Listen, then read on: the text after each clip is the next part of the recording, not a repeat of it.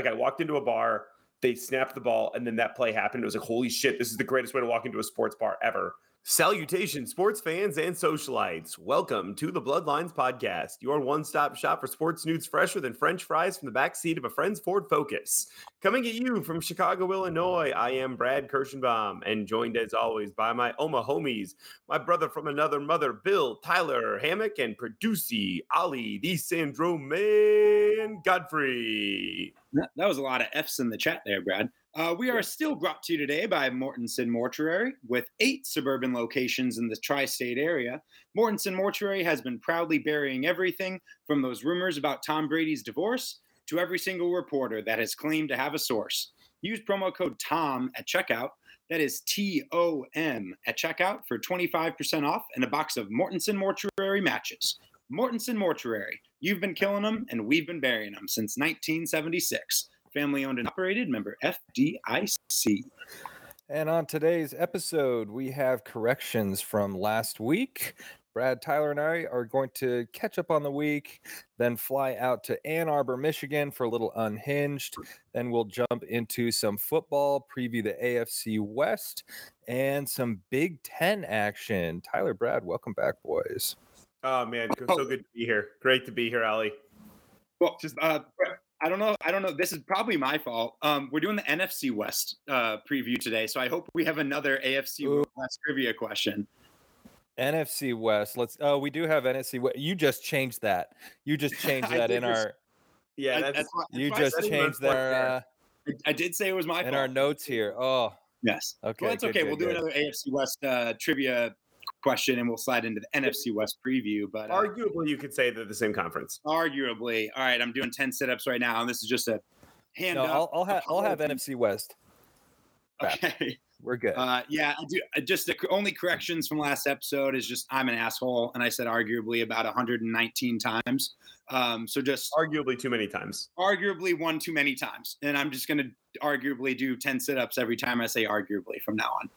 So no more arguing. This is a happy episode, even though I'm red in the face. I promise I'm not upset right now. By the end of the summer, we're going to be calling you six-pack Hammock with your abuse of that word.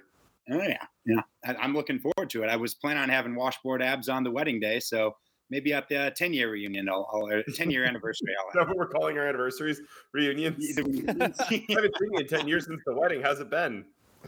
Actually, that sounds kind of great. What if you just, instead of an anniversary party, you just do a wedding reunion and you just invite everyone that was at your wedding? I love that. Not everyone. Everybody tells you on your wedding day, this is the last time you're ever going to see this group of people together. And, apart from that, why not? I'll see you at the reunion. All right. What are you talking about, guys? I like that. I really like that. Maybe that's a thing. We need to start this. Anna and I will do a 5-year reunion. I've actually had this plan for a long, long time. And by long time, even before I met Anna, because I really wanted to get married. Yeah. I wanted to get married on the Barrett Sand volleyball court in Omaha, like kind of as a joke. So for anyone who isn't from Omaha, it's just like a normal bar with a sand volleyball court in the backyard, in the back of it, but just kind of like a really cool setup with an overarching area for people to watch. And obviously, Anna thought that was a terrible idea for the actual wedding, but loved it for a future. Like, let's redo the ceremony or something. So that's what we're going to do here in a couple of years. We'll do a wedding reunion at Barrett's Barleycorn. I like that. Hopefully that I will, A, get some of the ice cream this time around, because I don't think I got any cornflower at your wedding. And B, that the person who's scooping it is not using their hands to do so, because that's what happened to me yesterday at a family party for my wife. It was her cousin's 1-year-old's birthday, and we went out there. They had like this actually really cool little ice cream bar that they had set up, but her uncle was scooping the ice cream, and he's a little bit older, but I mean, he's only like 70, but he was having a hard time getting the ice cream out. So he was just kind of taking the scoop and then like shoving it in with his hand and like putting it in your bowl. And I'm just like, I don't need the hand. Can I just do this? Is there? And he's like, no, I got it. He's like, you need to get fingers in there and everything. I was like, I don't need that as a topping. I could do this myself. No. They quite understood that I was trying to be nice, but it's like I was being as passive aggressively angry as possible. Like, please stop fingering my ice cream. Yeah, that's definitely a top 3 white liquid that I don't want dripping down my fingers for sure. Melted ice cream. I mean, the other two are pretty obvious. It's certainly whipped cream and cream cheese. Yeah, exactly. Whipped cream and cheese. That's exactly Bingo. what I was thinking about. Yeah. Yeah, that's kind of a ridiculous antic there. Although it is maybe the most Chicago thing ever that you drove like 40 minutes out into the suburbs for a cousin's 1-year-old birthday. Yeah. But that's awesome. That is It what was- it is. Yeah, it's exactly what you would imagine. But what are you doing down in Florida? You're at a wedding? Yeah, speaking of just crazy family antics or just antics in general, I guess. Yeah, I'm at a wedding down here in Fort Myers, Florida. Shout out Keogh's. Actually, no, not Keogh's. Jody Kelly. They're all married now. So I had a fun little wedding. It was a unique one for me because it was a lot of friends I really haven't seen since college. So like Kelly's a great, great close friend of mine. She's been on the podcast before. Anyone who recognized the name, she's our hockey insider and has come on a few times. But it's kind of like just one of those groups where married. What? Yeah, that's who got married. And she didn't invite me? You did. The Bloodlines crew did not get invited. Oh, shout out Kelly though. Congrats. Yeah, what up? That's our first marriage of an active host. Yeah, probably. That's big time. Yeah. And it was it was a riot. It was so much fun. I went in very I think it's fun when you're not a part of the wedding to know as little about the plans of the day as possible and just go in with your eyes wide open. So I truly didn't know if the wedding was at a church or in a hotel or if it was outside on the beach or anything. I was like, okay, I'm going to Fort Myers and I'm going to watch a great friend get married. So I was very thankful the fact that this wedding that was in the middle of, we're in August, right? Yeah, the middle of August was all indoors pretty much. So it was a really cool, like indoor, gorgeous view wedding at this nice hotel by the water. And then we went to this like country club area, had a nice little indoor, outdoor session and had a lot of gin martinis. Again, that just needs to stop creeping back into my life. Yeah, they were pretty much translucent and clear. There was no vermouth. It was fun. It was a riot. But yeah. Did you puke all night for this wedding too, or did they get a break? What's that? Did you puke all night with these gins, or did you? That was uncalled for. So no, I did not. But as you guys know, I'm not one to shy away from a dance floor. And this wedding, I did something I've never done before. I don't remember the exact song, but at some point, Superman was said in the song, and I just ripped my shirt open. All the buttons went everywhere, top 4 or 5 buttons. The rest of the night, I just had 2 buttons basically on the bottom of my shirt, keeping it all together. Kind of turned into a little thing where I was just like, using my jacket to like cover up and like all these like older women that wanted to dance with me. I was like, yeah, that in Florida too. That's great. Yeah, it was. It was. So I thought it'd be fun just to talk about what are some of your go-to dance move antics? Do you like to use props when you're dancing at weddings or any like fun wedding dance and floor stories? Oh gosh. I've never really used, I love dancing at weddings. Let's make that clear. I love dancing at weddings.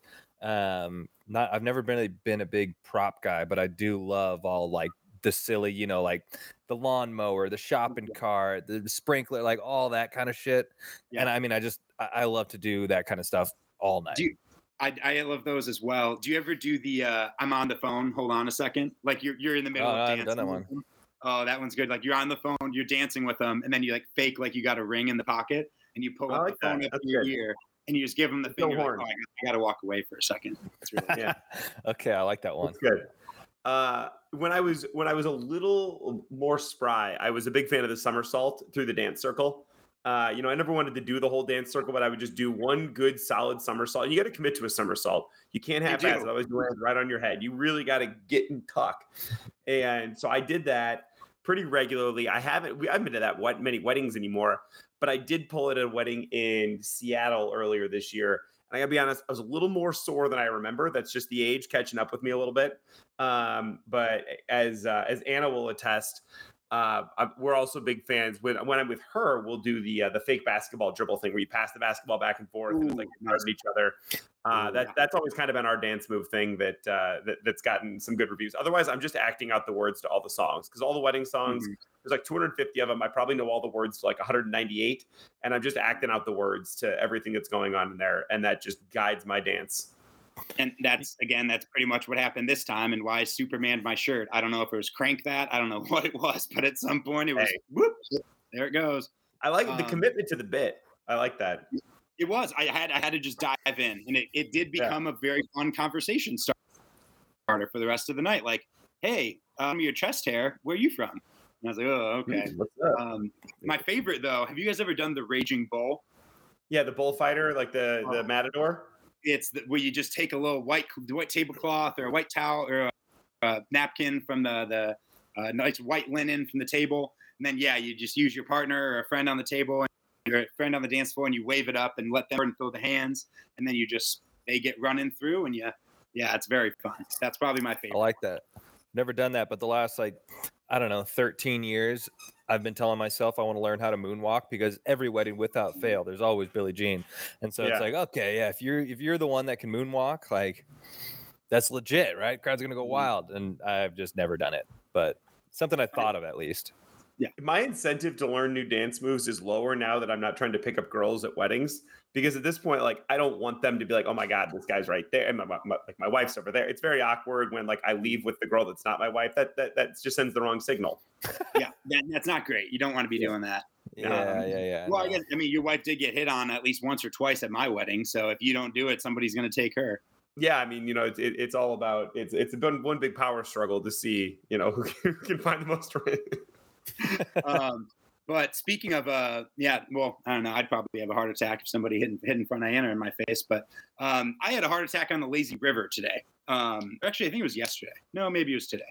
Regardless, so we're at this. We extended 1.5 days from the wedding just so we didn't rush it down here. So we're over on this resort down in Naples now, and it has a lazy river. I don't think I've been in a lazy river since the Wisconsin Dells in 2002. So I was very excited the fact that this place had a lazy river. So I'm just kind of cruising down this river. I get comfortable finally, because I'm a 6'5" sproutly man. It's kind of hard to get comfortable in a tiny little tube that's going around this river. So I finally get comfortable. And all of a sudden, there are just a million around this place. And by a million, I mean, I don't know, like 3 of them, but it felt like a million. That's the same thing. They're just weaseling like right around you as you're trying to just chill out on this river. I don't know if I'm fully prepared for this whole kids thing, because they were out of worldly misbehaved at this quite nice hotel, I guess I'd say.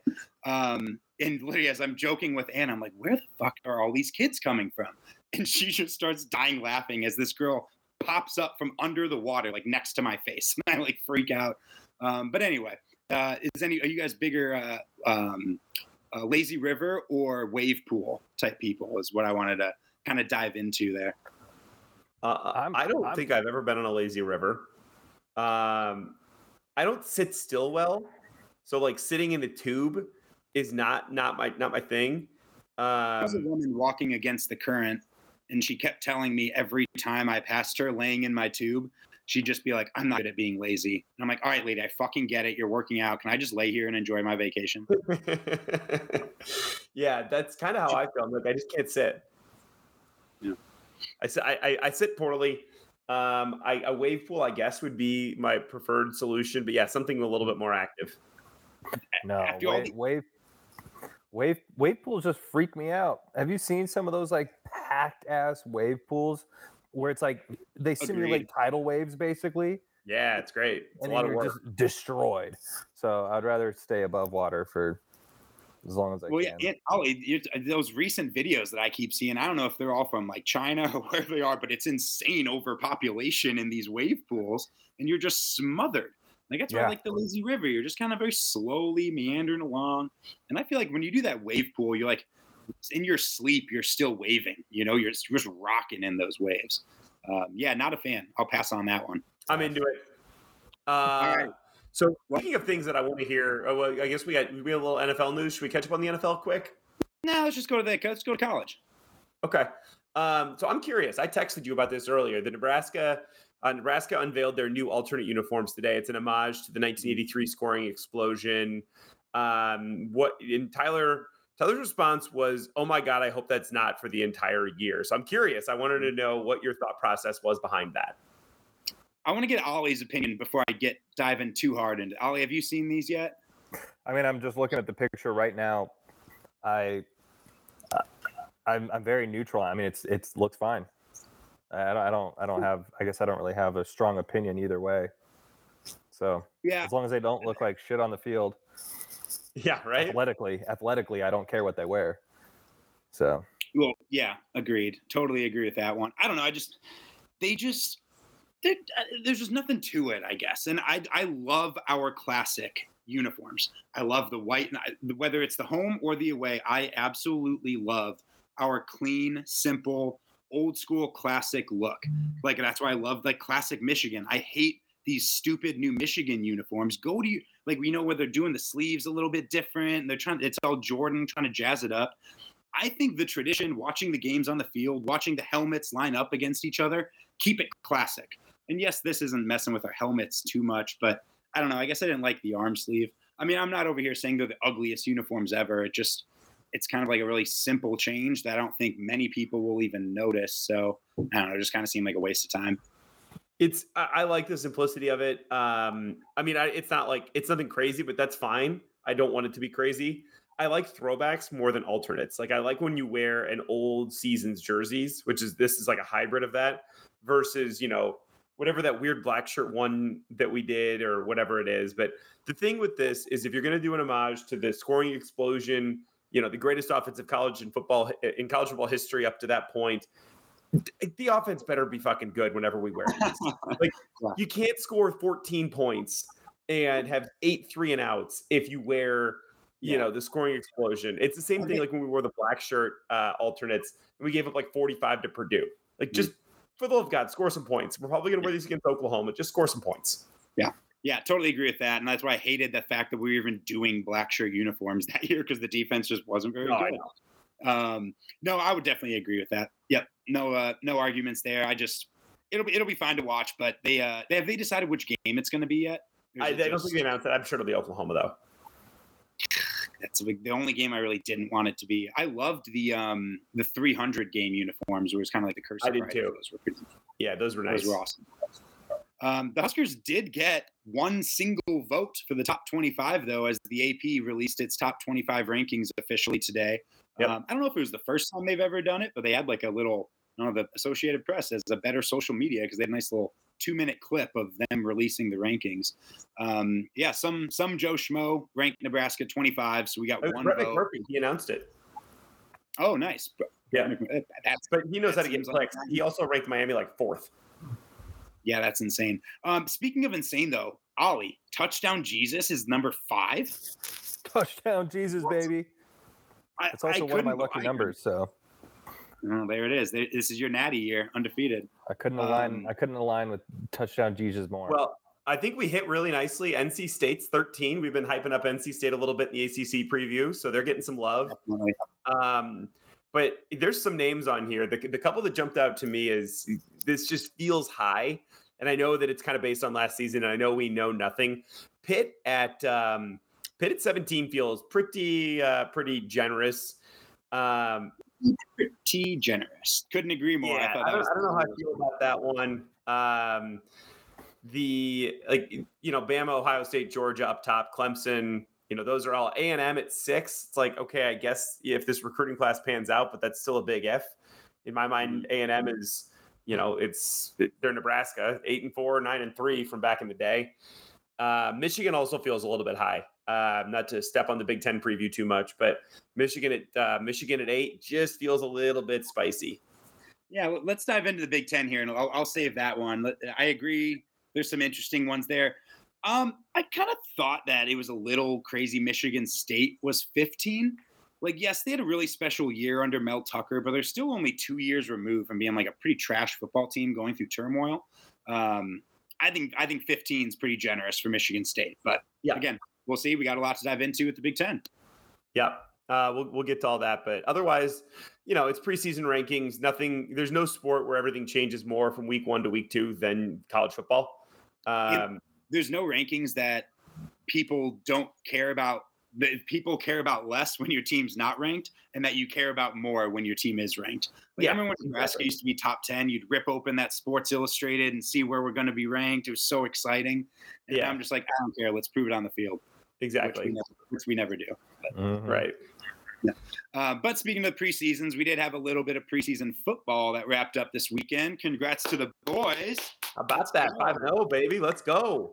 Had a nice little 5-0 weekend as we're getting everyone nice little meandered into the NFL season. I'm just curious, over under 4 minutes combined between the two of you. Did you watch over NFL preseason games or minutes of the game? Did you watch over 4.5 minutes of preseason football? I watched about. I'm going to need about 3 minutes and 45 seconds out of you. You're not getting it, man. Yeah, You're gonna take the unders. Yeah, I caught 2 plays of the Bears game on Saturday, and that was it. Was it the Chris Jones sack? Because that's what I feel like every Bears fan saw. No, it was just a wildly mediocre run. Mm-hmm. That sounds like the history of the Chicago Bears. Yeah. We're getting close. We're getting close. We gave you a 5-0 slate. I've maybe watched 10 minutes of it and watched that Chris Jones sack, and yeah, not much. Fun stat gambling wise from this weekend though. You could have taken any 10-point teaser over 3 teams, 10 points. You could have taken any 10-point teaser on the over, and you would have won. Yeah. There were 580 combinations, and all 580 combinations of 3-team 10-point teasers on the over won. Jesus. Man, how much fun that would have been. There was a lot of high scoring, right? For sure. Yeah. But not as high as Ollie's going to be scoring out in Ann Arbor this weekend. Let's be quite honest about that. Scoring in Ann Arbor or scoring with Ann Arbor? Hey, he was born and raised. Ollie browsing Hinge for the rest of his days, swiping on right to find the girl of his dreams. So many of them, not what they seem. From love languages to dogs to a Netflix binge. Yo, Holmes, welcome to Unhinged. Unhinged. Welcome to Unhinged. Boys, we are in Ann Arbor. We are queued up. 5 girls. No names, no pictures, prompts only. You guys know the drill. Have you guys ever been to Ann Arbor before we get kickstarted here? Twice. Twice? Yeah, it's a good town. Really great college town. I've only ever seen it in movies, but when I went to when I went to Hinge to jump out to Ann Arbor, I did not realize how close it was to Michigan. To Detroit. It's pretty darn close to Michigan, actually, yeah. Dang. It blew my mind. It was in Michigan. Ann Arbor, Michigan's in Michigan. No, how close it was to Detroit. Yeah, very close to Detroit. I didn't realize it was like a... Go ahead. This is going to be a really fun little shout out to Kelly, actually, because Kelly and I have a hilarious story from college. So we were hanging out. We went to this bonfire with some friends, and one of the uncles was there. Like the uncle of one of our friends was he was pretty small town Nebraskan, had a little twang to him, which most Nebraskans don't have twang. Maybe it was just the beer. But he was kind of a, grungier guy, but, all the nice nonetheless. But as the night goes on, he's getting more and more intoxicated. And he ended up asking Kelly and I for like the 100th time, so where are you guys from? And we're like, we're from Chicago. And he's like, oh, wow, Chicago. That's getting really close to Illinois, isn't it? And we just started dying laughing. So shout out, Kel. Love you there. Hopefully that'll be a fun little listen as you're out on your honeymoon, little callback. But it's only like a 50-minute drive from Detroit, Ann Arbor.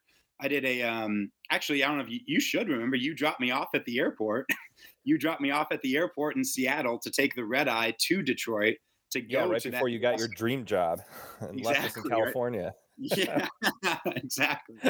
And that was the 17-14 game. It was a time, but let's meet some lovely ladies from the town. I think it'll be a nice bear of fruit, I would say. Okay, good. Nice. All right. We have our first one queued up here. Biggest risk I've taken: jumping off the highest bungee jump in the world. That's pretty wild. I go crazy for sushi, and I'm overly competitive about soccer and basketball. First of all, I want to look up where the highest bungee jump in the world is. So while you're giving me your thoughts, I'm gonna. Oh, you did. Oh, excellent. Yes, the number 1 bungee jump in the world. Just because Brad's up there taking care of his daughter right now, that's why we're not hearing anything from that loud mouth for a few minutes. So the highest bungee jump in the world is in China. Shocker. In Zhangjiajie. So Zhangjiajie. That's how you spell it. And it's called that word. And then the glass bridge. It is 260 meters. How many feet would that be? We have some new European listeners. Maybe Price. What's the conversion here? Price says it's 853 feet. Oh, nice. Thanks. That was really helpful, Price. Thanks for jumping in there. Thanks, Price. Regardless, I think this girl sounds awesome. That's a great way to open up the conversation. That's a great conversation starter. Sushi's awesome. I just got done working out with my wife for 5 hours on vacation, so I think it's okay to date an active girl. All right. Let's play some soccer. Soccer and what? What was the second sport? Basketball. Basketball. Yeah. Basketball. So, okay, sweet. We got one on the board. Love it. All right, jumping into the second here. Together we could. I like where this is going. Together we could steal the Declaration of Independence. I'm looking for someone to chill with me. Okay. You should leave a comment if you want to know me better. I mean, okay. So, started off strong with the Declaration because I'm a big National Treasure guy. Ollie, I'm so excited this got brought up. I've never been this person in my whole life. You can attest to this. I have a for you. It is. Oh, I'm currently reading it. It is. I picked it up last week because I knew I was going to be on this vacation. I'm like 250 pages in, and I literally plan on finishing. It's like 600 something. Finishing it tomorrow because I'm right. It's so gripping. It feels like I'm reading the National Treasure. So it's called The Inner Circle by Brad Meltzer. I think it was Meltzer was the how you spelled his last name. It's the first book I've ever read by him. But yeah, it's called The Inner Circle, and it's all about like the Culper Ring with the George Washington spies, and it's a really, really good story. And it's like the main character works for the National Archives. So anyone who loves National Treasure, the ending might suck. I'll tell you guys next week if the ending's good. But so far, okay, no, don't tell me if the ending sucks or is good. I don't want to. I want to read this book. I'll give it to you when I'm done. Book. Okay, yes. Okay, and then we can talk about it. Well, this is Bloodlines Book Club. Okay, Bloodlines Book Club. I love Bloodlines Book Club. Are we reading the origin story of National Treasure? Yeah, we just got a call from Andrew Luck, and we're starting the Bloodlines Book Club. Oh, yeah, I think you guys are gonna really like this book. It's a phenomenal tale about documents that have been removed from devices. You actually missed it. We actually got a call from Price too. It was a really quick ring in. So shout out Price. Thank you for that. Brad's so confused. He'll listen that maybe in like a couple weeks and be like, "What the hell are you guys talking about?" But no, Brad, we were just we don't need to tell you about the book. You can listen back. Ollie, This is another thumbs up. Yeah, 2 thumbs up, Brad. We're 2 in, 2 on the board. 2? Excellent. 2 for 2. We're loving it. All right, third up. The way to win me over is buy me breadsticks and Alfredo sauce from Olive Garden and make me laugh. My best dad joke and make me laugh. My best dad joke. Did you hear about the campers who had an argument? It was intense. my love languages. My love languages. They are physical touch and words of affirmation. At least she picked a couple real ones. Yeah, right? Exactly. Yeah. I almost lost her when she threw in the and make me laugh after the whole Olive Garden bit. She just felt like that was something she had to put in there. Like it was like a trendy thing to say you have to make. Yeah, like if you're gonna take me out for this shitty meal, then make me laugh at least. A lot of good girls in Ann Arbor. I think this is another thumbs up, personally. Yeah. She seems like a reasonably normal human being, which is apparently a rarity. Yeah. Ann Arbor, he just got some normal people. Yeah. Midwest girls. There was a friend of mine who I will not name because he is in a committed relationship and his wife might or girlfriend or person might be upset by this statement, but he's like, you know what I found? I was really attracted to very average women. And I'm sorry, do you want me? Should we get her on the phone and just like talk to her? He's like, no, well, okay. Now, hang on just a second. And so but I knew what he meant in the moment, but it's like, this is one of those things you just don't say. Yeah, I'm thinking of a way to help you transition off of this, but I'm almost uncomfortable for you for bringing that up. So maybe let's go to the next one. It's fine. All right, 2 left. Let's see if we can go 5 for 5 here. I don't know if we've ever done that before. All right, 4th up. Try to guess this about me. What college sport I played. Pet peeves: slow drivers in the left lane and tardiness, Okay. probably because of all the slow drivers in the left lane. Yeah. And the next vacation I want to go on anywhere, internationally, Italy, Croatia, Australia, domestic, Jackson Hole, San Diego, Boston, and Maine. 4 for 4. Yeah, I like that she Great. at least gave you options if you want to talk about any type of trip that maybe you want to do that's similar to hers. That's a nice easy Same. conversation starter. Same, because we've seen it time and time again where I want to go anywhere. Anywhere. Yeah. I want I'll to go to- travel the world. Like, okay, well, yeah. I'll go to Yeah, she Grand has to Island. be a No, you won't. Nobody wants to go there. Hey, Sweet. Brad, we actually talked about this last weekend. The top 3 places that we would want to go. We You did the remember same. talking to me about something last weekend? Oh, you're just full of jokes today, Brad. Full of jokes. Anyway, all right, fine. Let's move on. I was going to talk about our Alaskan cruise that we're going to go on with the Bloodlines crew, but I'm all in the Alaskan cruise, baby. yeah, Ollie, I'll talk to you that offline. Brad's not allowed to come anymore. Boom. Let's leave them. Hey, Ollie, can you invite me back to the Alaskan cruise, please? We'll see how much you butter me up. All right, fifth and final here. Let's go. Unusual skills: making incredible oatmeal. Don't hate on oats, please. Monopoly deal and waking up 1 minute before my alarm. Fact about me that surprises people: I've lived in 6 different cities over the last 8 years. And a life goal of mine: become a college professor and have a backyard filled with lemon trees. Can you go back to the waking up 1 minute before the alarm? Waking up 1 minute before my alarm. That's what she does. That is one of her unusual skills, so she can get to making her incredible oatmeal. I am so in on this girl because I wake up within 90 seconds of my alarm every single day. I woke up today. It's a perfect My alarm match. goes off Then. at 4:20. I woke up at 4:18 today, and I was like, I bet it's time to wake up. Like, I don't even need to look at a clock. This sounds like the most University of Michigan girl ever. The fact that she just wants to be a professor, she'll probably never leave Ann Arbor, and the fact she just wants to grow lemon trees in her backyard, like that's her life goal. I mean, don't get me wrong, I think it's a nice simplistic, shoot for that, but yeah, she's very Ann Arbor. For the sake of 5 for 5, she seems sweet enough for you, Ollie. Let's give her a thumbs up. Oh, 5 for 5. Yeah, let's go. We just made history. Ann today Arbor. I on think this means we need to go to the Michigan game this year. All right. 5-0 in preseason picks and 5-0 on Unhinged. Let's go. Yep, I think we got to go. Spider Killer, by the way, I hate to do this, but I have to slip it in. She went to the Ohio State University. Ooh. Ooh. All right. Well, even better than she lives in Ann Arbor. She lives on the edge. Votes were in though. Oh, she lives on the edge. Yeah, she likes to live dangerously. So. All righty. Well, that's Unhinged. That was a nice little run there, Ollie. That was a great one. A lot of at bats for you. Do we have an NFC West preview or trivia question, or are we going to have another AFC West trivia question? We do have an NFC West. I knew it was the NFC West, but then anything you put in our doc, for all our listeners out there, I just scan through our doc. If it's written on there, I'm saying it. You are Ron Burgundy for sure. Yeah, I am Ron Burgundy.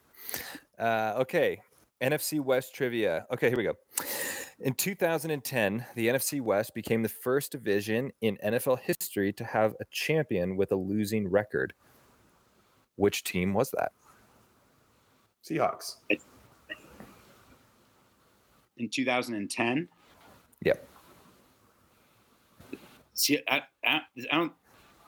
Did they beat the Steelers in that Super Bowl? Is that what you're thinking about? I think Big Ben and the Steelers won that Super Bowl. So I think the only Seahawks Super Bowls were during the Russ era. Wait, I thought it was just make the playoffs with a losing record. Oh, I thought it was win the Super NFC, Bowl. the NFC West to have a champion.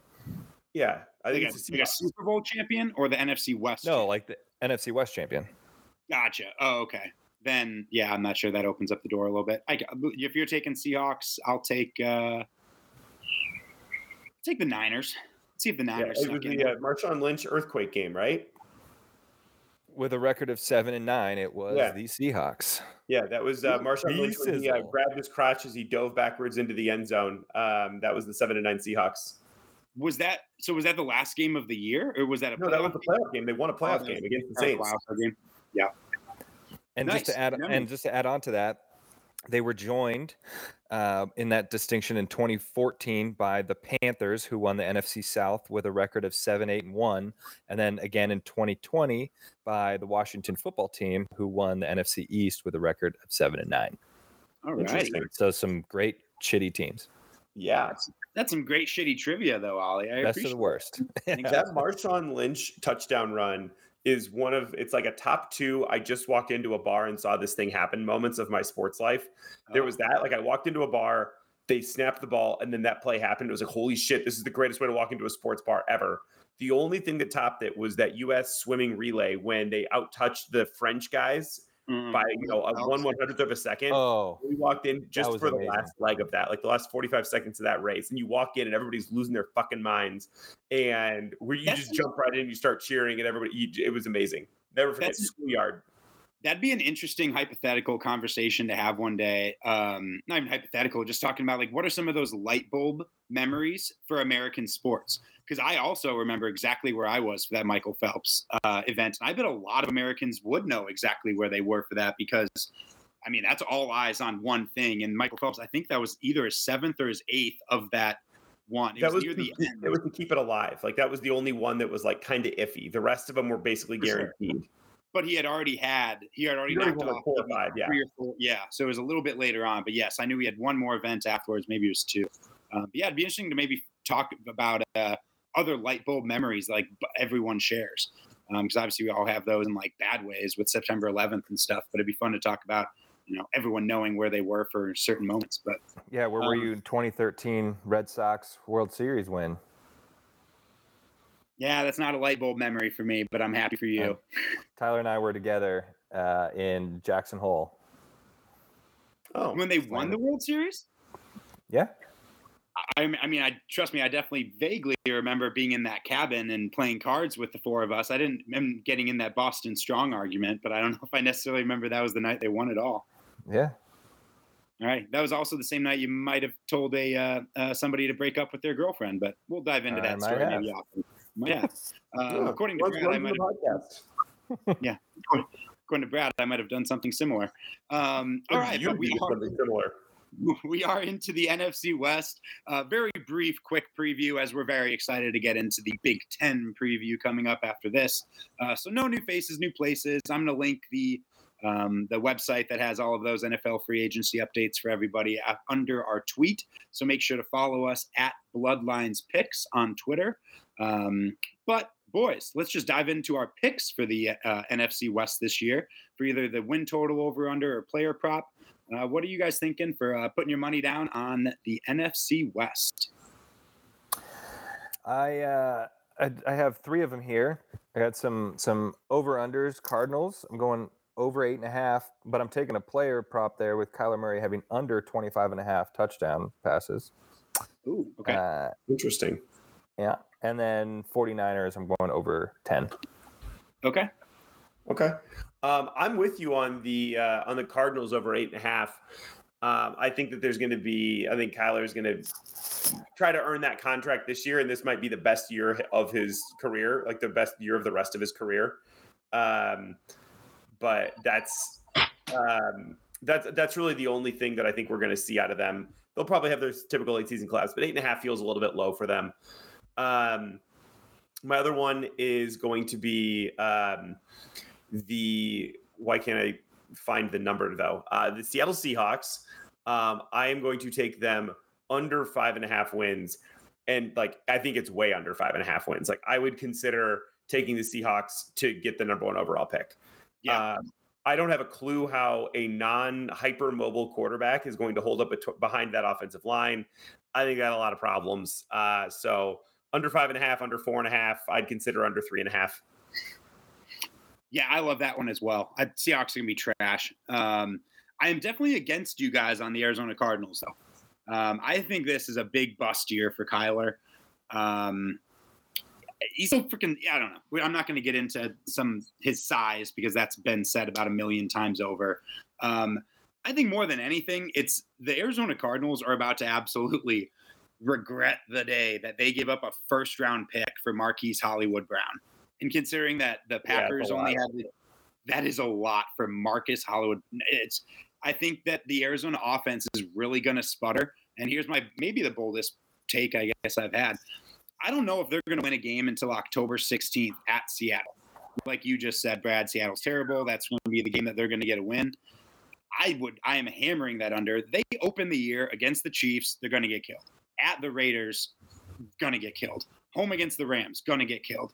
On the road, going basically across the entire country to play Baker and what I think will be a very scrappy Panthers team this year. That's a game I see the Panthers getting at home on a travel day. That's just always tough when West goes all the way to the East. And then at home against the Eagles, yeah, that's a toss-up. Jalen Hurts versus Kyler. And that's, I think, the wheels absolutely falling off and they lose again. So see, this isn't fair, though, because you actually read their schedule. I didn't read their schedule. Mm-hmm. Yeah, schedule matters. It does matter a little bit. Yeah, I don't appreciate that. That might change your pick a little bit. But just to spice things up, I found a really fun parlay on FanDuel that I decided to. Could be. What's that? Not a sponsor, but they could be. Not a sponsor, but they could be, and basically will be. Okay, so I went with all of these teams to win over 9.5 games. And I included the LA Rams in this because I think the LA Rams are just going to run away with this division because it went from being a really strong division to not really that good of one anymore, depending on how Trey Lance looks out in San Francisco. But so that, yes, this is the 4 teams that I took to win over 9.5 games. The Rams, the Colts, the Cowboys, and the Broncos. I'm most concerned probably with the Broncos. Probably just because it's the toughest division there. That's going to be the hardest one. But it's plus 650. So almost 7-1 odds that you're getting there. I think 3 of those are virtual locks to win their division with the Rams, Colts, and Cowboys. Anyway, do you guys have any inkling on that one? Hate it, love it? I don't hate it. That seems very reasonable. I would almost just take the Rams, Colts, Cowboys and make them all to win to the division. Yeah, not bad there. I like to do you pick an 8-teamer. So you basically just try to predict every division during the year. Yeah, so anytime you're like getting in a slump and you're like, all right, I'm just not betting this weekend, you already have that to root for. You just kind of shoot your shot there. And then, sorry, I did have one last one. Matthew Stafford to win the MVP. Yes, he got his Super Bowl, but I think he's still trying to tack onto that Hall of Fame resume. He didn't get the MVP in the Super Bowl. Kind of an interesting stat here. He's the only quarterback in Super Bowl history to throw 3 touchdown passes on a winning team in the Super Bowl and not be named the MVP. I think he comes back and gets his MVP this year. They added Allen Robinson. They're basically the same team. They're basically even better. So 14-1, Matthew Stafford. He's going to light it up out in LA. I'm into that. I like that. Any storylines, real quick, and then we'll jump to the Big Ten. I mean, I think the storyline is: does Pete Carroll retire if he realizes that he's just in a dumpster fire in Seattle? In terms of the non-obvious ones, will the Rams repeat, and will Kyler actually study the playbook? And Niners, is Deebo Samuel going to be whatever Deebo Samuel does? I think that Pete Carroll and the Seahawks are going to be really interesting because he's had a pretty charmed existence since he came into the NFL. They fell out backwards into Russell Wilson in the 3rd round, so that's what I'm curious about. Yeah, totally agree. That was the first one I wrote down. I ended up changing it. So I love that you went with that one because he had a fall from grace from USC. And that's why I think what's kind of interesting here is, has he had a good exit from a coaching career in his life? And now the end of his on, as you said, I did not say the A word. I almost did. One of the worst teams in the NFL. But yeah, I do agree there. Ollie, is there anything particular you're keeping an eye on in this division? I don't know exactly like what's going on with Jimmy Garoppolo. Maybe you guys can share some insight, but I saw a little thing pop up about, after he signed his contract with the Niners, $137 million, whenever that was, he hasn't answered their calls or texts, doesn't attend meetings. Apparently he doesn't even own a Niners playbook, all this talk circling that. So can you guys fill me in on what's happening with Jimmy G and all of our listeners who also are in the dark? So I can't say I've been following the San Francisco beat all that closely, but if I just have a decent NFL GM mind, they're not going to pay him an arm and a leg to sit on the bench behind Trey Lance. So I think he's probably just going to get cut if they're not able to trade him. If there's no market. We're going to wait for somebody to get hurt. Yeah. We're going to wait for Zach Wilson to get hurt for the entire season, not just 4 weeks or something like that. Yeah. Well, Bears tried that last year, and we ended up paying Nick Foles and what's his nuts for $22 million combined just to sit on the bench. So that doesn't always work because the market it's constantly changing, and there's a lot of guys out there that can get the job done. And Jimmy G is a starter, and I don't know. This is kind of my storyline. I just think San Francisco is going to regret this. That guy has got them to multiple AFC championship or NFC championship games, Super Bowl. I mean, that is just a really formidable quarterback that I think they're going to really regret. But maybe Trey Lance ends up being a superstar. But speaking of superstars, Brad, who are we looking at over in the Big Ten as the big names and big teams? What are we talking about today? Let's get into this, boys. College football is close. I can smell it. This is the last preview of the college football season before we have a real live college football game next Saturday. First game of the season, yet again, Nebraska plays Northwestern.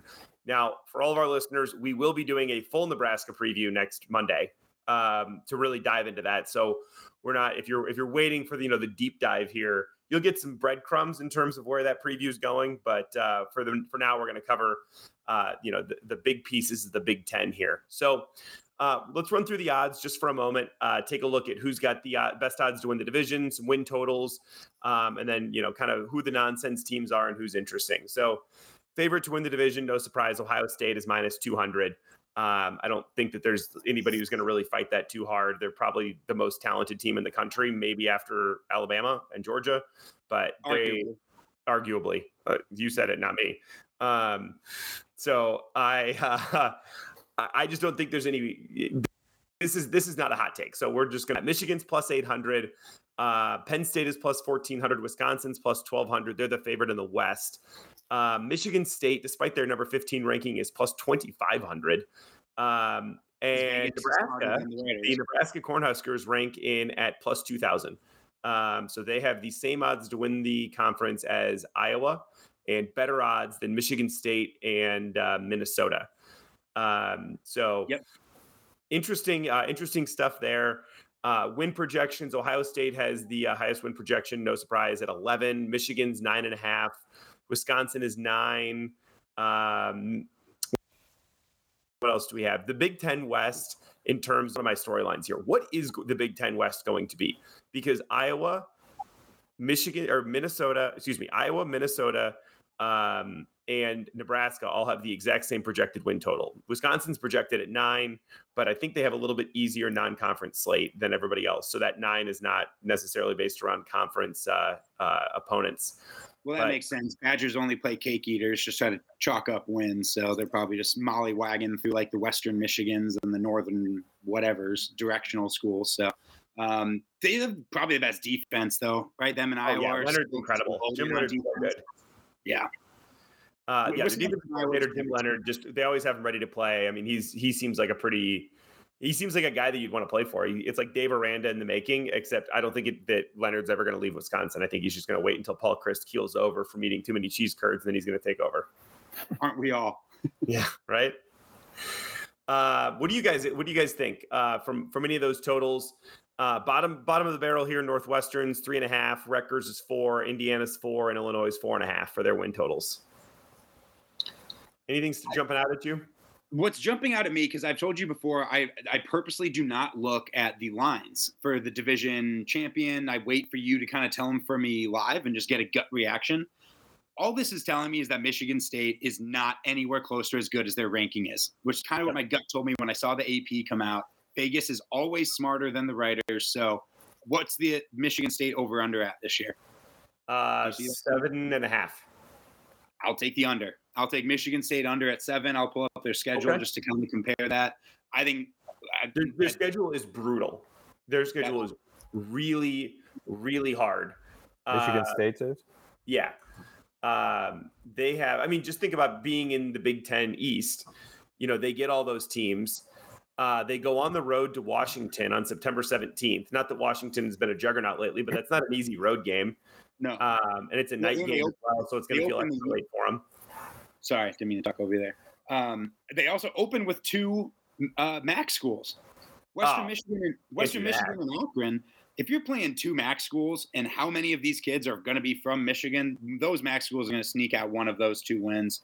And then, yeah, you brought up, they have to go at Washington. They have to go at Michigan. They have to go at Penn State at the end of the year. And then they still have to deal with Wisconsin at home and Ohio State at home. That is, under 7.5 for Sparty.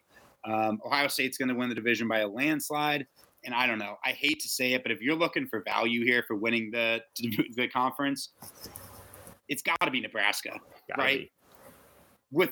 I know it's a crazy long shot. I'm not here saying it's going to happen, but if you're looking for value here, I mean, 20-1, there is a ton of talent, and God forbid, we're overdue for a magical season by about 20 years. So that would be wonderful to just have a couple things fall our way.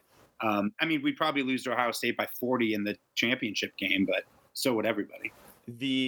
The only thing that I'll really get into the preview before next week is Nebraska has 2 exact outcomes for this entire season. Nebraska is going to go 10-2 and win the West, or they're going to go 5-7 and shit the bed. Those are the only options. Okay, I'm down with that. The bet for the Nebraska win total is not 7.5. You take an alt line over 9.5, or you take an alt line under 5. I don't think that at all. They're not going to win 7 games. They're not going to win 6 games. They're not going to win 8 games. They're going to win 10 or they're going to win 5. Mm-hmm. I don't know if this line is at one. I love that. Totally agree. We'll have to talk about that more next week, bringing up some alt lines. I don't know if because I know you have a bunch of the Big Ten lines pulled up there. Is there anything for like Big Ten Player of the Year or any type of like player awards? Just because there is one guy that I'm very, very, very excited for that does not play for the Huskers. And that's Mr. Ronnie Bell. People maybe be a little surprised by that one. He tore his ACL in, I believe, the first or second game of the year last year. It was it was against a MAC school. I remember watching the game, and he was unbelievable in the first half of that football game, on top of having a great year the year before. He's a wide receiver at Michigan that I think will crack into the top 15 of the NFL draft next year. Everyone's talking about Smith and Jigba and Harrison Jr. out in Columbus, but Ronnie Bell actually might be the one that steals the show. I like it. I can't get any sort of award totals. I just don't think they do that. At least on FanDuel, they don't. But FanDuel, if you're listening, let's see it. Yeah, let's crank it up. And we know they're listening because they're contemplating our sponsorship here. Yeah. You cannot bet the Big Ten West division winner on FanDuel. You can bet the Big Ten East division winner. Michigan is plus 600. Ohio State is minus 300. Okay. Yeah, I think that's easy money. Yeah, I think so too. So we got. So let's talk a little bit about overarching themes. So, who's your favorite? Who's your sleeper? And who's overrated for you guys? Sandro, what do you got?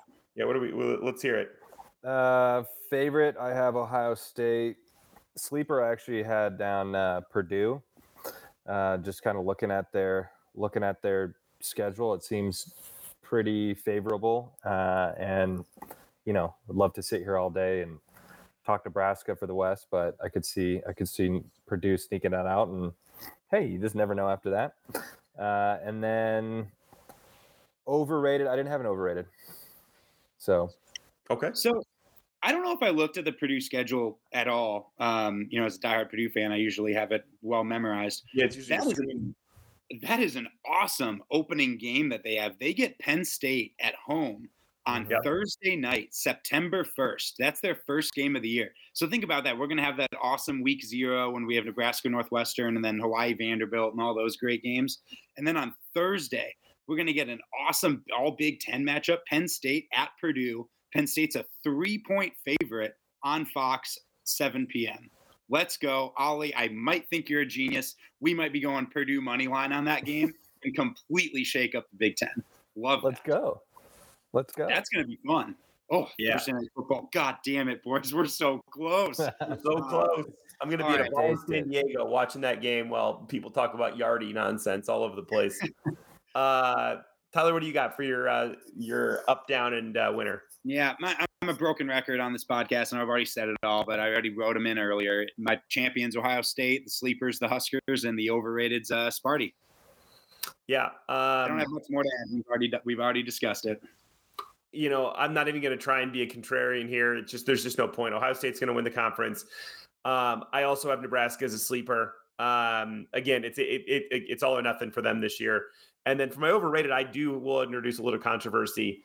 I've got 2 overrated. I have Michigan overrated at 8. I just don't think you lose Aiden Hutchinson and some of the key players on that defense and maintain what you were. They're going to be good, but they're not going to be, they're not going to be the 8th best team in the country in terms of ranking. And then I think that Purdue might be a little bit overrated, and that's more around storylines. There's a lot of people who were picking Purdue as a dark horse to really shake things up, and I don't like that when it happens. Purdue sees Sandro, the biggest J in the biz. I mean, moving lines over here. If there's one thing I know about Sandro, it's that he loved trains, and he really just loves boiling up. And true, motherfucker. So I want him to be. I mean, it's these Indiana schools, Notre Dame, Purdue. He's all in on them. I just think Purdue's schedule lines up really nicely. I'm not going to say that it doesn't, but when I see that much preseason hype for a team, I think that it just makes me a little bit nervous, especially when it's like Purdue, because Jeff Brom had that season, he got extended, and then what are we going to do? They lost David Bell. We're really going to see how good Purdue is this year, but 7.5 just feels a little high. Now, if they come out and beat Purdue first game of the year, or Penn State first game of the year, then all bets are off. That's true, Ollie. We can basically win our season over under with Purdue in that first game. Yeah, that's it under, and then bet the other one, and then you're set one way or the other. Love it. There's our dark horse team. Yep. In terms of games, we've a lot of bangers in the Big Ten every single year. Obviously, the game, Michigan at Ohio State. But the ones that I'm really interested in are the ones that are going to either shape what happens right below Ohio State in the East, or really the things that are going to dictate who wins the West. Michigan State at Michigan. Michigan beat Ohio State for the first time in forever last year, but they didn't beat Michigan State. And so that was kind of a little bit of salt on their plate last year. Michigan State comes to Michigan late in the season, so that's going to be great. And then Ohio State goes to Penn State. And that could be interesting. If Ohio State is going to get knocked off, a tough road tilt against a big team like Penn State, although it's not the whiteout game. For some reason, Penn State's doing their whiteout game against Minnesota. Maybe they're tired of losing whiteout games, but I don't know. Row the boat up your ass, PJ Fleck. You can make that the episode title. The other games I'm excited about, Wisconsin at Ohio State. I think that's going to tell us how good the West is. Wisconsin always shows up to play. They don't get blown out, and they're always pretty tough and competitive against Ohio State. So I think that'll be interesting. Iowa at Minnesota, excited for that one. Oddly enough, that's just going to be the cliches flying around that game leading up to it the week before are going to be out of control. There's just going to be big, tough, get your hand in the dirt, Big Ten football. You got these offensive linemen at Iowa. You got these guys at Minnesota. PJ Flex running up and down the sideline. It's just going to be horrible. I fucking hate it. But in the best way possible. Maybe it's just because of the Bears fan in me. I love defense and low scoring, and I love the Big Ten in that aspect where there's nothing better to me than 10-9 or 13-10. Wisconsin versus Penn State, that game last year, I think it might have been 13-10. I love those bruising brawls that are all about field position, shitty punters and penalties, and oh God, give me all of it. And then giddy up for Hawkeyes versus Gophers because you're getting it. But the one that's going to decide the West, I think that it's Wisconsin at Nebraska. I think that's the game that is going to decide the West one way or the other. I think the winner of that game will win the West. Yeah, the West always comes through Lincoln. Yeah, usually coming on Lincoln more through. But here it is. Yeah. Well, now it's coming through Lincoln. I agree. That'll be fun. Hopefully we can just get that rivalry going again because you have to have two sides to make it a rivalry. And I'm really sick of some of our rivalries just falling away because we're just trash. So, yeah, let's try to have a decent season and welcome some Badgers and step on their throat. Yeah, I think, I can't say much more about the Big Ten without just going full on into a Nebraska preview here. But I'm a little more, I came across a little more optimistic in this preview about Nebraska than I wanted to because that always makes me uncomfortable. But here we are. So looking forward to all the, what's that? I said I'm ready to get hurt again. Oh, always. Better to have loved and lost than have never to have loved at all. Is it? Are we sure? That could be the title of my autobiography. Oh, you've had better ones. Just kidding. No, that was dark. Let's not end on that. I was just kidding. Yeah. I don't know. That feels tough. Hey, Brad, what did we miss? Well, thanks for asking, guys. Uh, we did not, as far as I know, we didn't miss anything. I did hear the conversation about National Treasure. I don't know exactly where that came from. I'm guessing from Unhinged. I had to run upstairs and put a child back to bed. But my one thing with National Treasure that I wanted to tack on, when they ended that with the book, the President's Book, and it's got all the secrets in there. Hey, turn to page 47 or whatever it is.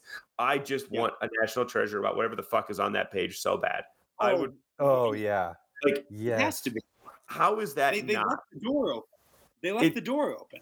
And I would it can't be Aliens. Aliens is too obvious. If you do Aliens, it's too weird. Like, give me some real deep state conspiracy shit. Get really wild. You know, if you want to open the QAnon playbook for a hot second, let's go down that road. Let's have lizard people unzipping themselves in the middle of the Capitol. I don't care. I need to know what's on page 47. Yeah, very much agree with that take. I also maybe one of the most underrated sequels of all time. I great love sequel. Yeah. Secret. That had a lot to live up to. National Treasure it's up there as one of the most easily watchable, consumable, digestible, universally loved movies. It's a series of vignettes that kind of string together, and you can just pick up whenever. Yeah, agreed. Love it. Well, thanks for cleaning it up. Brad, you did miss one really cool fun fact that I just want to tell you. Again, the first girl we met, she jumped off the highest bungee jump in the world.